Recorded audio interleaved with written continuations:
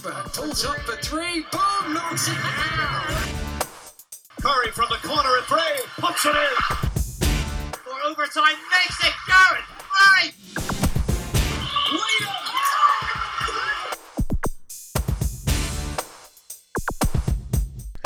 A warm welcome from me, Mark Woods, to the latest edition of the MVP Cast, brought to you with our sponsors at Total Environmental Compliance. Check out their consultancy services for a whole range of environmental issues at tucompliance.co.uk. We are, of course, also available across a wide range of podcast platforms as well as on YouTube. If you like us, please hit the subscribe button and then you won't miss a single episode.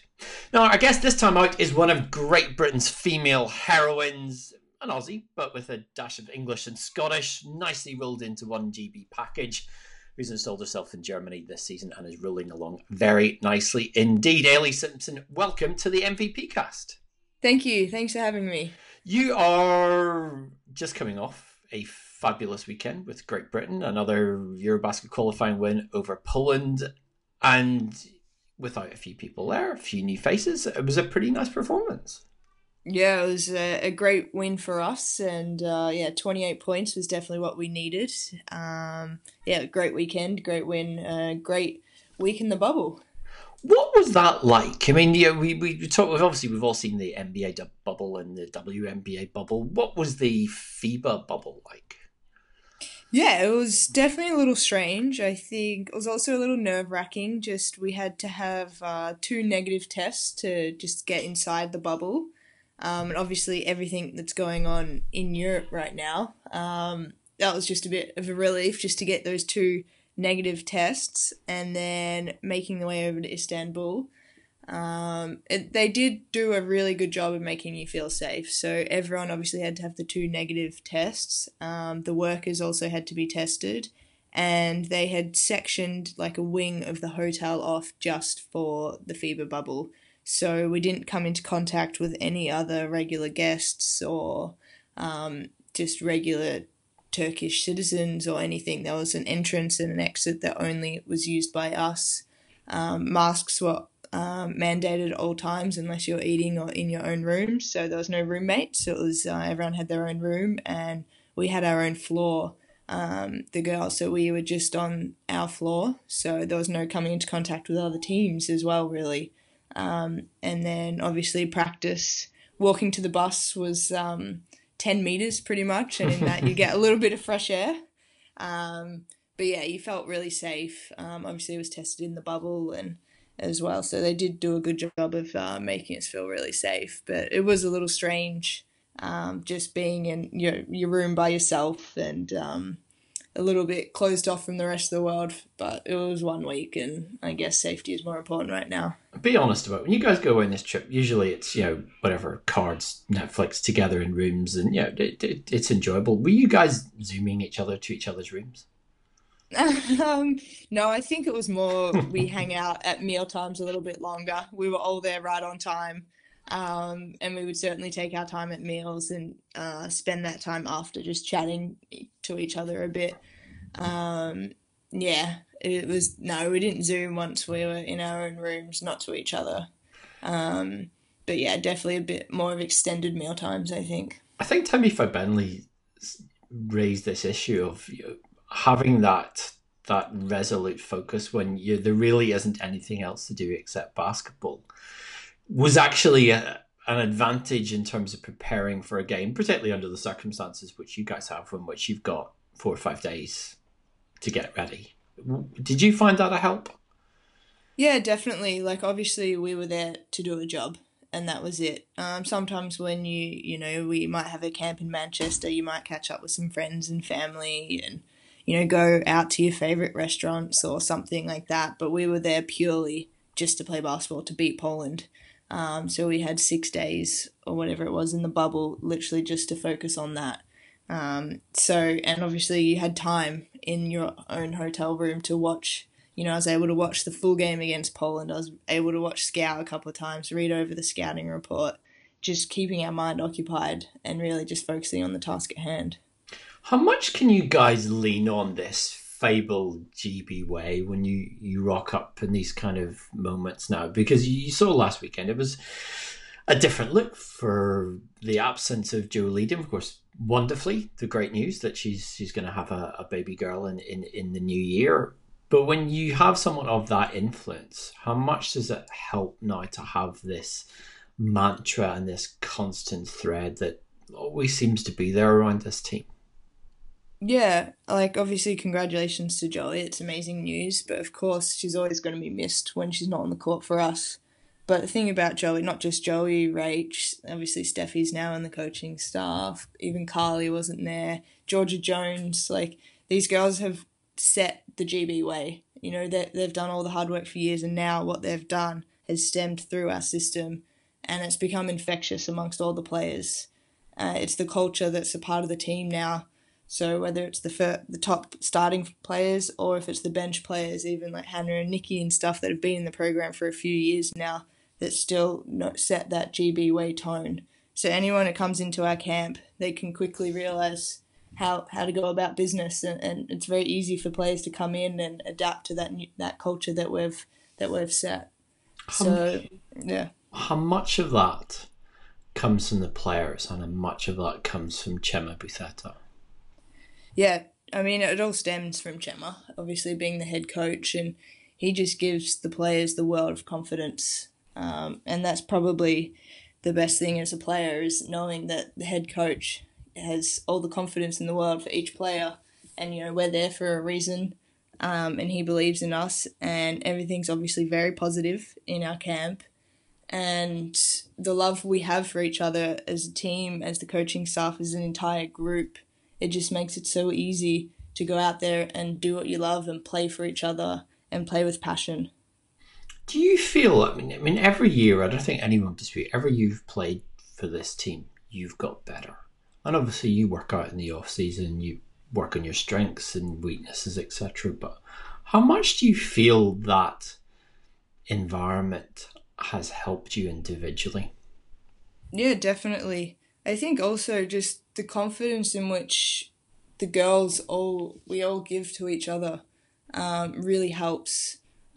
Just knowing your role on the team, and the girls have confidence, and if someone is injured, that someone has to step up, and we all believe in each other that whoever that is that day, someone is going to step up.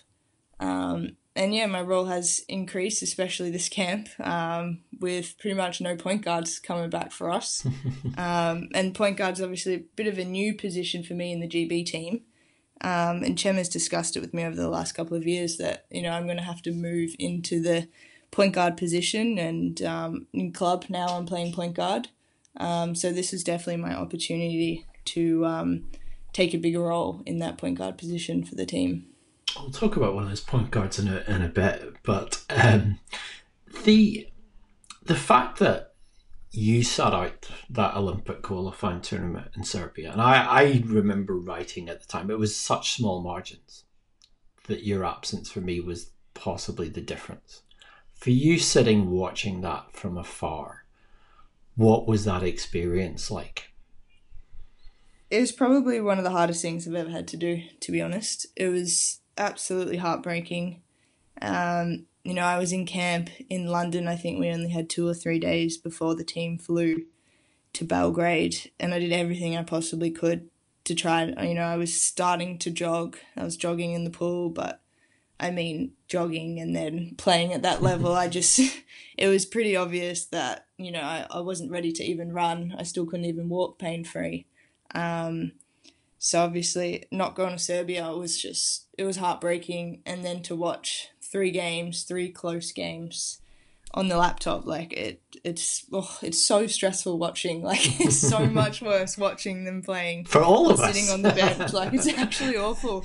Now I understand what my parents have been talking about for the last 15-20 years, but it was absolutely horrible not to be able to give anything to my team, not to be able to be there.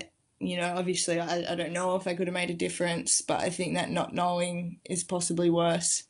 And that's something I'm going to just have to live with forever. But yeah, definitely probably the worst week of my basketball career, just sitting and watching those games. And yeah, awful. As a group, and we saw the pictures at the time, and Joe Leadham in tears, other people, the emotion of it all. I mean, all of us, I think, who were invested in that team and have been invested in that team felt it, but obviously you guys knew more, much more than any of us watching. What was the, I guess, collective grieving process like? Because everyone dreams of going to Olympics. A few people amongst the roster have obviously been to. They're more at London 2012, but emotionally, how did you guys support one another to kind of rebound from that moment? Yeah, I mean, obviously I wasn't with the group in Serbia.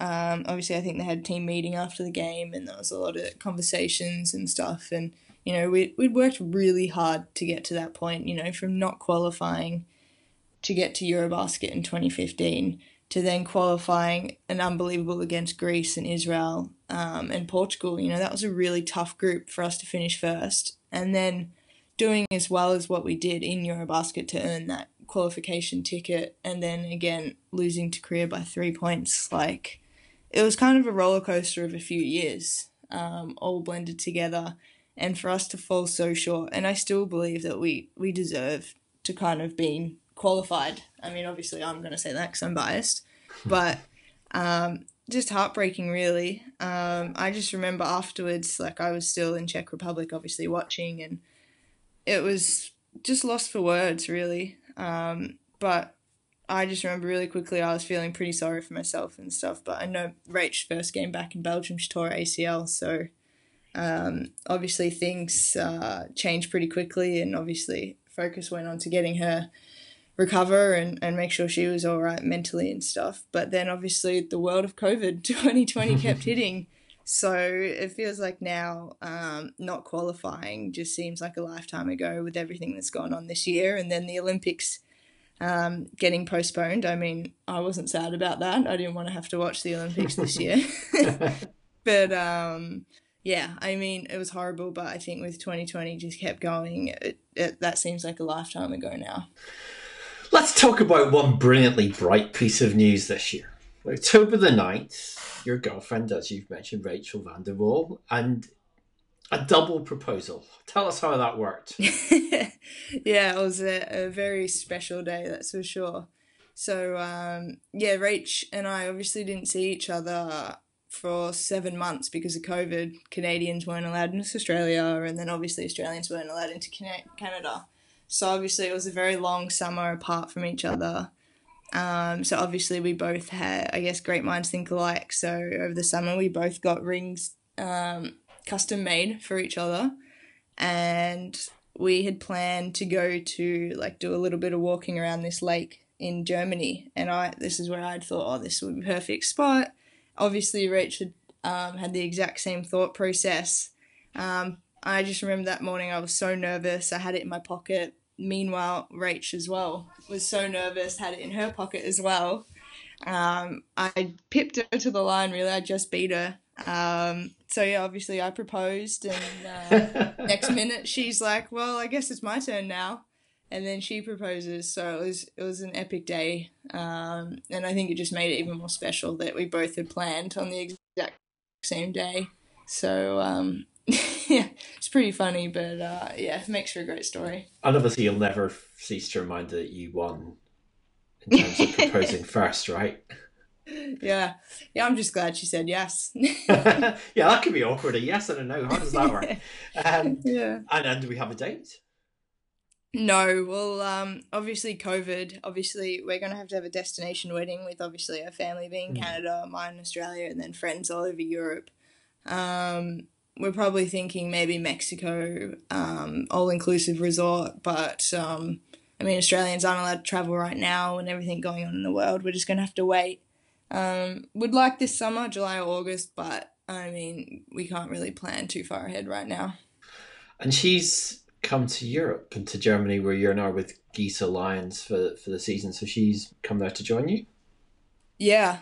So I came about a month earlier just to settle in, get through pre-season and stuff, and then she joined me So now she's doing all of her rehab and strength and training and stuff over with me. So it's great. Actually, it's probably the best thing about her tearing her ACL is that we're actually able to live together through a European season.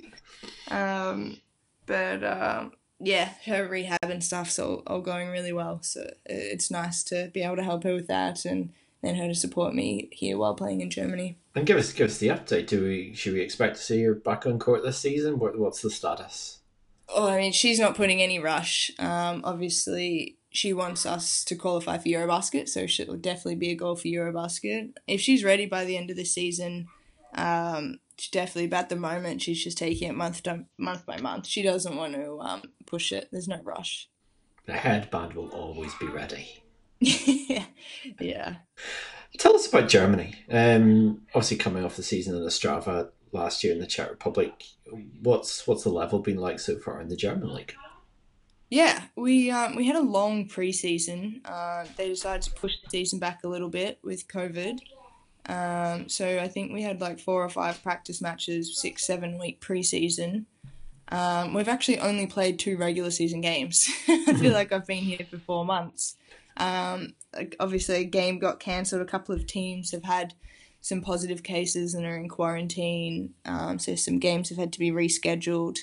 But the club here, I'm really happy. They're super professional. The girls are great. We all get along really well. We got a really good team. We had one bad loss to Kelton, but they're a great team. And then we got pipped down the line by 3 points in our first game. So we're still trying to get that first win, which I think we'll get this weekend. But yeah, I'm really enjoying it so far. The level's really good. There's lots of foreigners. Yeah, I mean, 2 games in, it's hard to give a big overview just yet.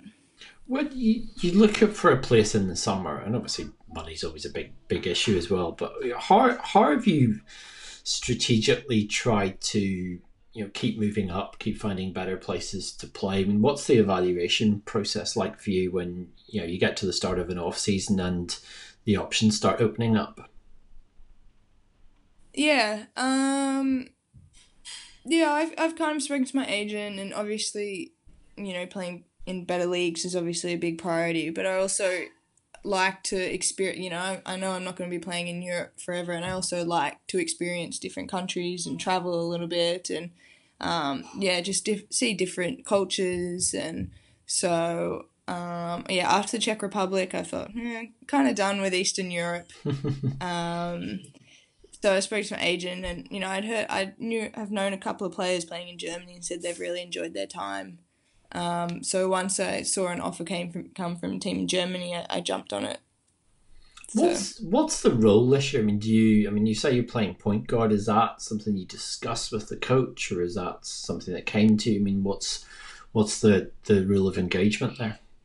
Yeah, well, one of the reasons why I did sign at this club is the coach actually FaceTimed me. Once he saw some tape on me, he wanted to talk to me, which I really liked, because obviously I was able to understand what he expected from me, and vice versa, what I wanted for the club. And he told me straight away that he wanted me as a point guard. So I was really happy with that. It was something that I definitely wanted to keep improving my game. So obviously I've always kind of just been a shooter. And now moving into that point guard position gives me more skill range and kind of diversifies my game a little bit more. So yeah, it's been something I've been working on a little bit over the last year or 2. So yeah. What do you do? I mean, are you someone who will work with a development coach? Do you study people online? Do you get a program from somewhere? Give us a flavour of what the process is. Yeah, well, this summer was obviously a little bit different, especially being in Melbourne. We had a pretty harsh lockdown. I was only allowed outside for 60 minutes a day, but I normally have a pretty heavy strength and conditioning program over the summer. I like to build up my strength and fitness, but obviously depends if we're playing in the summer or if I'm playing back home, because normally a lot of summers I actually go home and play in the league back home. So I'm sometimes playing year-round and training year-round. But yeah, I kind of mix it up. I have some stuff that I've done with previous individual coaches. There was a couple of times I was able to get in with an individual specialist coach back home kind of just told him some things I wanted to work on. And then I watch a lot of pro players and their workouts and what they do on YouTube and online stuff. So I love watching pro players, see what they do, and then copy some of their drills. So a little bit of everything, really. So who have you been copying of late?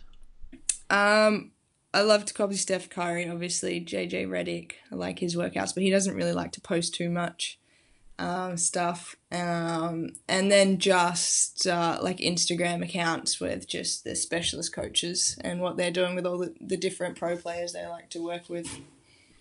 And do you feel like the time is right now for you to start being one of those players who's posting the workouts?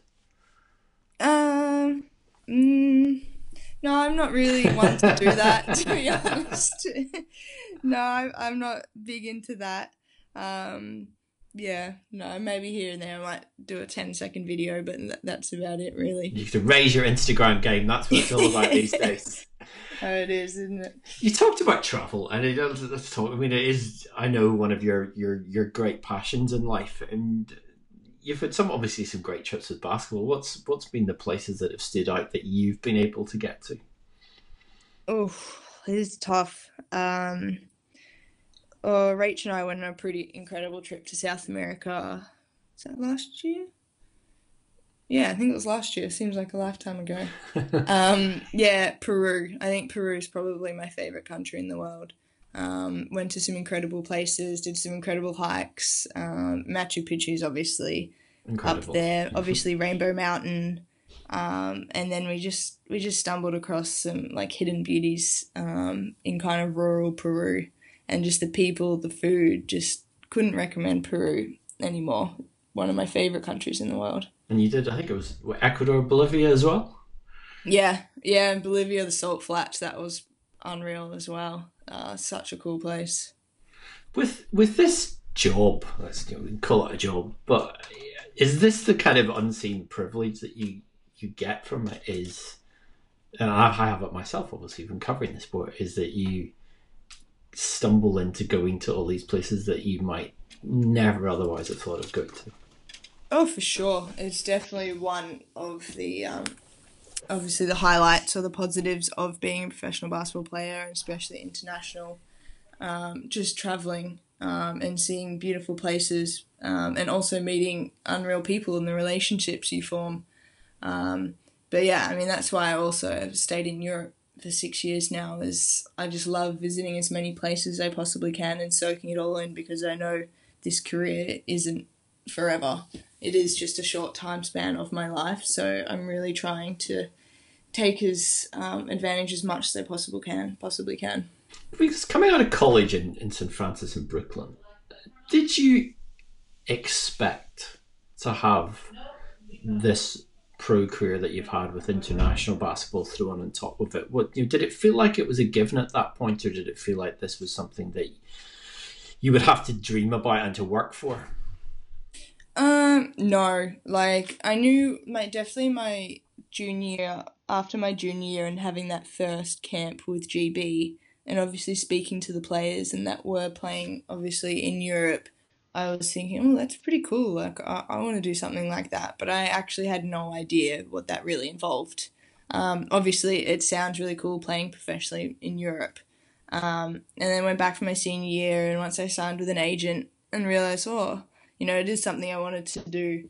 And then my first year, I absolutely hated it. I couldn't believe, that's what life... I just found it really hard, the adjustment from college. And I honestly had thoughts about if I wanted to go back after my first year. I thought I can just play basketball back in Australia and be with my friends and family and enjoy life so much more, because I really didn't have an enjoyable time my first year. But obviously every year I go back, it gets better and better. And I just think it was just a big adjustment span for me, going from New York City with obviously friends and, I'd created a life over there over 4 years, going to a small village in Spain where not many people spoke English at all. The coach didn't speak English, and it was obviously just a big adjustment. Did it make you stronger though? Oh, for sure. Definitely learnt a lot about myself. And for me to even go back the next year just showed how much I really did love basketball and how much I wanted to keep working at it. But yeah, I definitely learned a lot about myself that year. I mean, you mentioned the idea of playing in Australia. I mean, there was a time when the WNBL was considered one of the world's elite leagues. And good though it is, its stature isn't quite maybe the same as it was 20 years ago. How do you view it now? If you were to look at the Aussie League against Germany or even Spain or whatever, how do you judge it now as an opportunity? Does it lack the appeal that you would love it to have or love it to have had? I think over the last 3 years, it's really stepped up. The caliber of players that they were attracting, except take this year out of account because they haven't allowed any imports, and obviously it's only a 6-7 week season this season. But before that, I was thinking that some of the top teams were they could beat some Eurocup teams. I think the level has really increased, and for me, it does seem really appealing. And I know that once I'm done in Europe, I definitely want to go play in the WNBL because it's summer back home. So playing and living in an Australian summer, I can remember how good an Australian summer is. So I would love to, go practice in the morning and then lay on the beach for the rest of the day. There's nothing not to like about that. Yeah. So I definitely want to go home and play in the WNBL at some stage. Has there been offers? No. I was maybe I've had some people reach out to me just asking if I'm still going back to Europe. And each time I've always, my focus is in Europe, especially because GB, if I chose to stay home and play in Australia, I would have to kind of waive the November and February windows. And that's just something I'm not willing to do right now. Let's talk about the GB thing, because obviously you're Aussie raised. You said part Irish or part English, part Scottish. Fill people in the background for those who don't know. Yeah, so my entire family is British. My mum's Scottish, my dad's English. So I've got lots of aunties, uncles, cousins, grandparents. They're all in the UK. It's just my mum and dad moved out when they were in their mid-20s. I think it was because Dad had a job opportunity and it was only meant to be a 6-month contract, but he said no, we're going to live here. This is where we want to spend our life. They went back to England to get married in front of their family and friends, and then so I was first generation born in Australia. And then when I was 18, I was contacted by Warwick, and he found out that I was eligible for a British passport. I'm not really sure how. And that they'd like me to try out for the under-20s team. So, yeah, when I was 18, I got my British passport, flew over, tried out for the under-20s team, unfortunately injured myself in one of the preparation games in France, came back, and then, it was obviously they kept an eye on me throughout college and then got the call up my junior year of college for the senior team. So that would suggest to me that you and your sister were absolutely encouraged to be full-blooded Aussies rather than a Palm family displanted over there. Well, it's a bit of a controversial thing. My dad is a very big Pom, as you would call it in Australia. Especially in the cricket. So there's the Boxing Day Test is huge in Melbourne, and obviously the rugby, and Dad's got out his Union Jacks, and all of his mates are Australian fans, and he loves the banter. But he's still very English. If Australia play anyone, he's rooting the other team. He's not cheering on Australia. And then this mum is very proud Scottish, hates the English. Apart from your dad. Occasionally. Yeah. But growing up, obviously I grew up watching the Opals, cheering for Australia in the Olympics, and cheering against my dad, the English. But once I put on that GB vest, though, I'm cheering for GB. That's for sure. How did it play out? And game I'm going to ask you about. Come back here 2.5 years in Australia, Gold Coast. That morning that we were all there. We got up the crack of dawn for the game. Australia against England. Australian family there. You're playing for England. That we know here, Dad supporting. What was the Simpson clan like over those few days? I mean, they were all cheering for me, 100%. 100%. My sister actually had T-shirts made. I think it said Team Simpson on the front, and then I think my sister finds it very hard to cheer for England, so she had to put my Aussie at heart on the back of the T-shirt. But no, they were definitely all cheering for me, that's for sure. They were all proud English that day. What was that like as an experience, though? Because obviously you don't...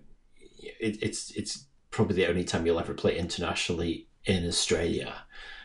I mean, from a personal point of view, that must have been above and beyond.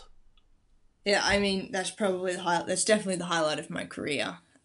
Playing in Australia, the gold medal match. I mean, that it literally can't get any better than that. I just remember, some Australian songs were playing in the warm up. Packed arena. All my family and friends were there. It was an unbelievable game. I don't even remember the game, getting smacked. Don't remember that at all. Remember Liz getting ejected. But yeah, that's funny. That I walked into the arena just as that happened. I was like, what's going on here?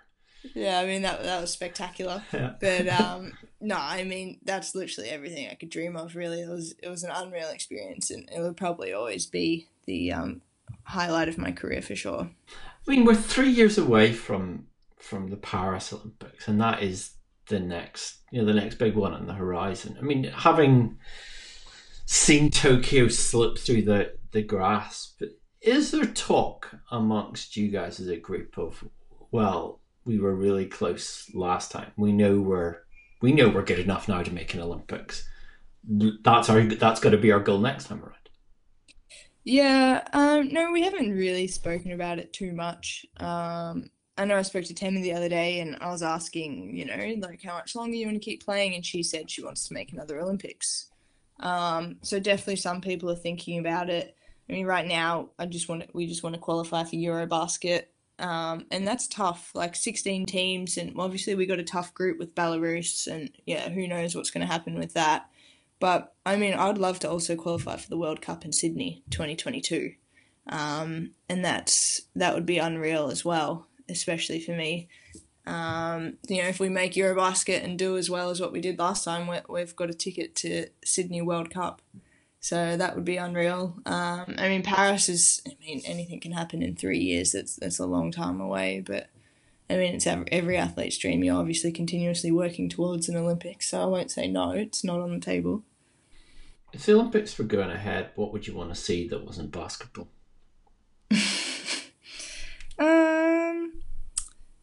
I mean, I love everything in the Olympics. I just love watching it all. I love watching the swimming, the track and field, like the 100-meter sprint, the relays. Oof. I actually really enjoyed the beach volleyball, watching that. Yeah, I mean, that's the great thing about the Olympics. There's so many unreal sports, and obviously everyone's at such a high level. You can't really watch anything bad at the Olympics, can you? Oh, trust me, you can. You really can. You really can. But there's not much of it, and it's still quite nice to be there. If you had to pay to watch one other sport, what would you go and see?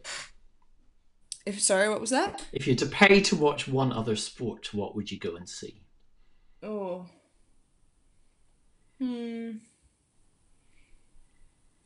I probably think the 100-meter sprint. In a final? Yeah, the final 100 meters. Men or women? Or both. You can have a 2 for 1. Both. One for both.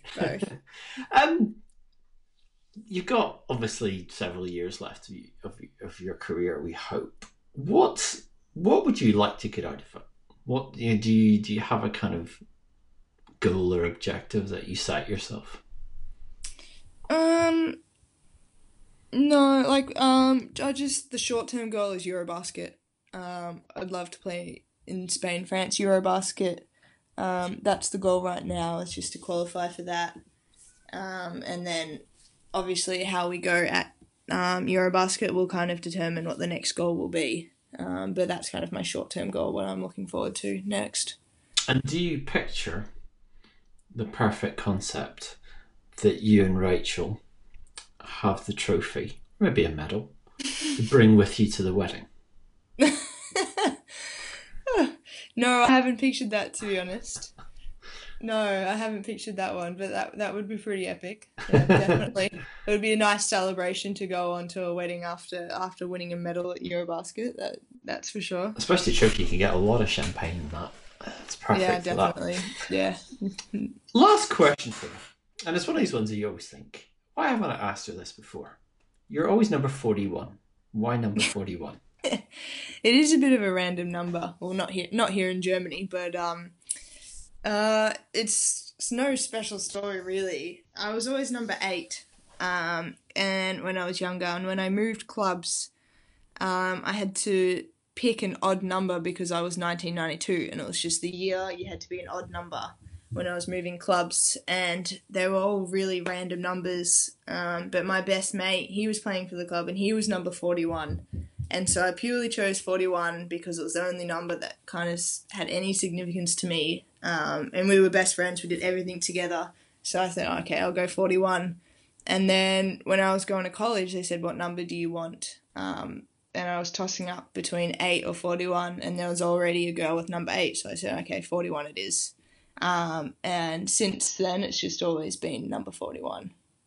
So nothing to do with Dirk Nowitzki? No, nothing. That's good. It's good to have your own choice and your own path. Yeah. We wish you continued success. We wish you, obviously, a very happy future for you and Rachel as well. And we hope her injury speeds up from the recovery side. But continue good luck. Enjoy Germany. And thank you so much for stopping by the MVP cast.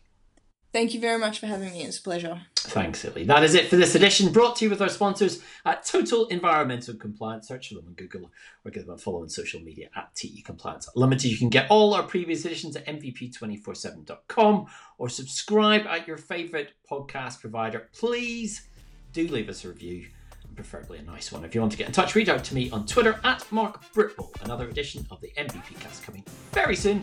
But from me, Mark Woods, thanks for listening, and it's bye for now.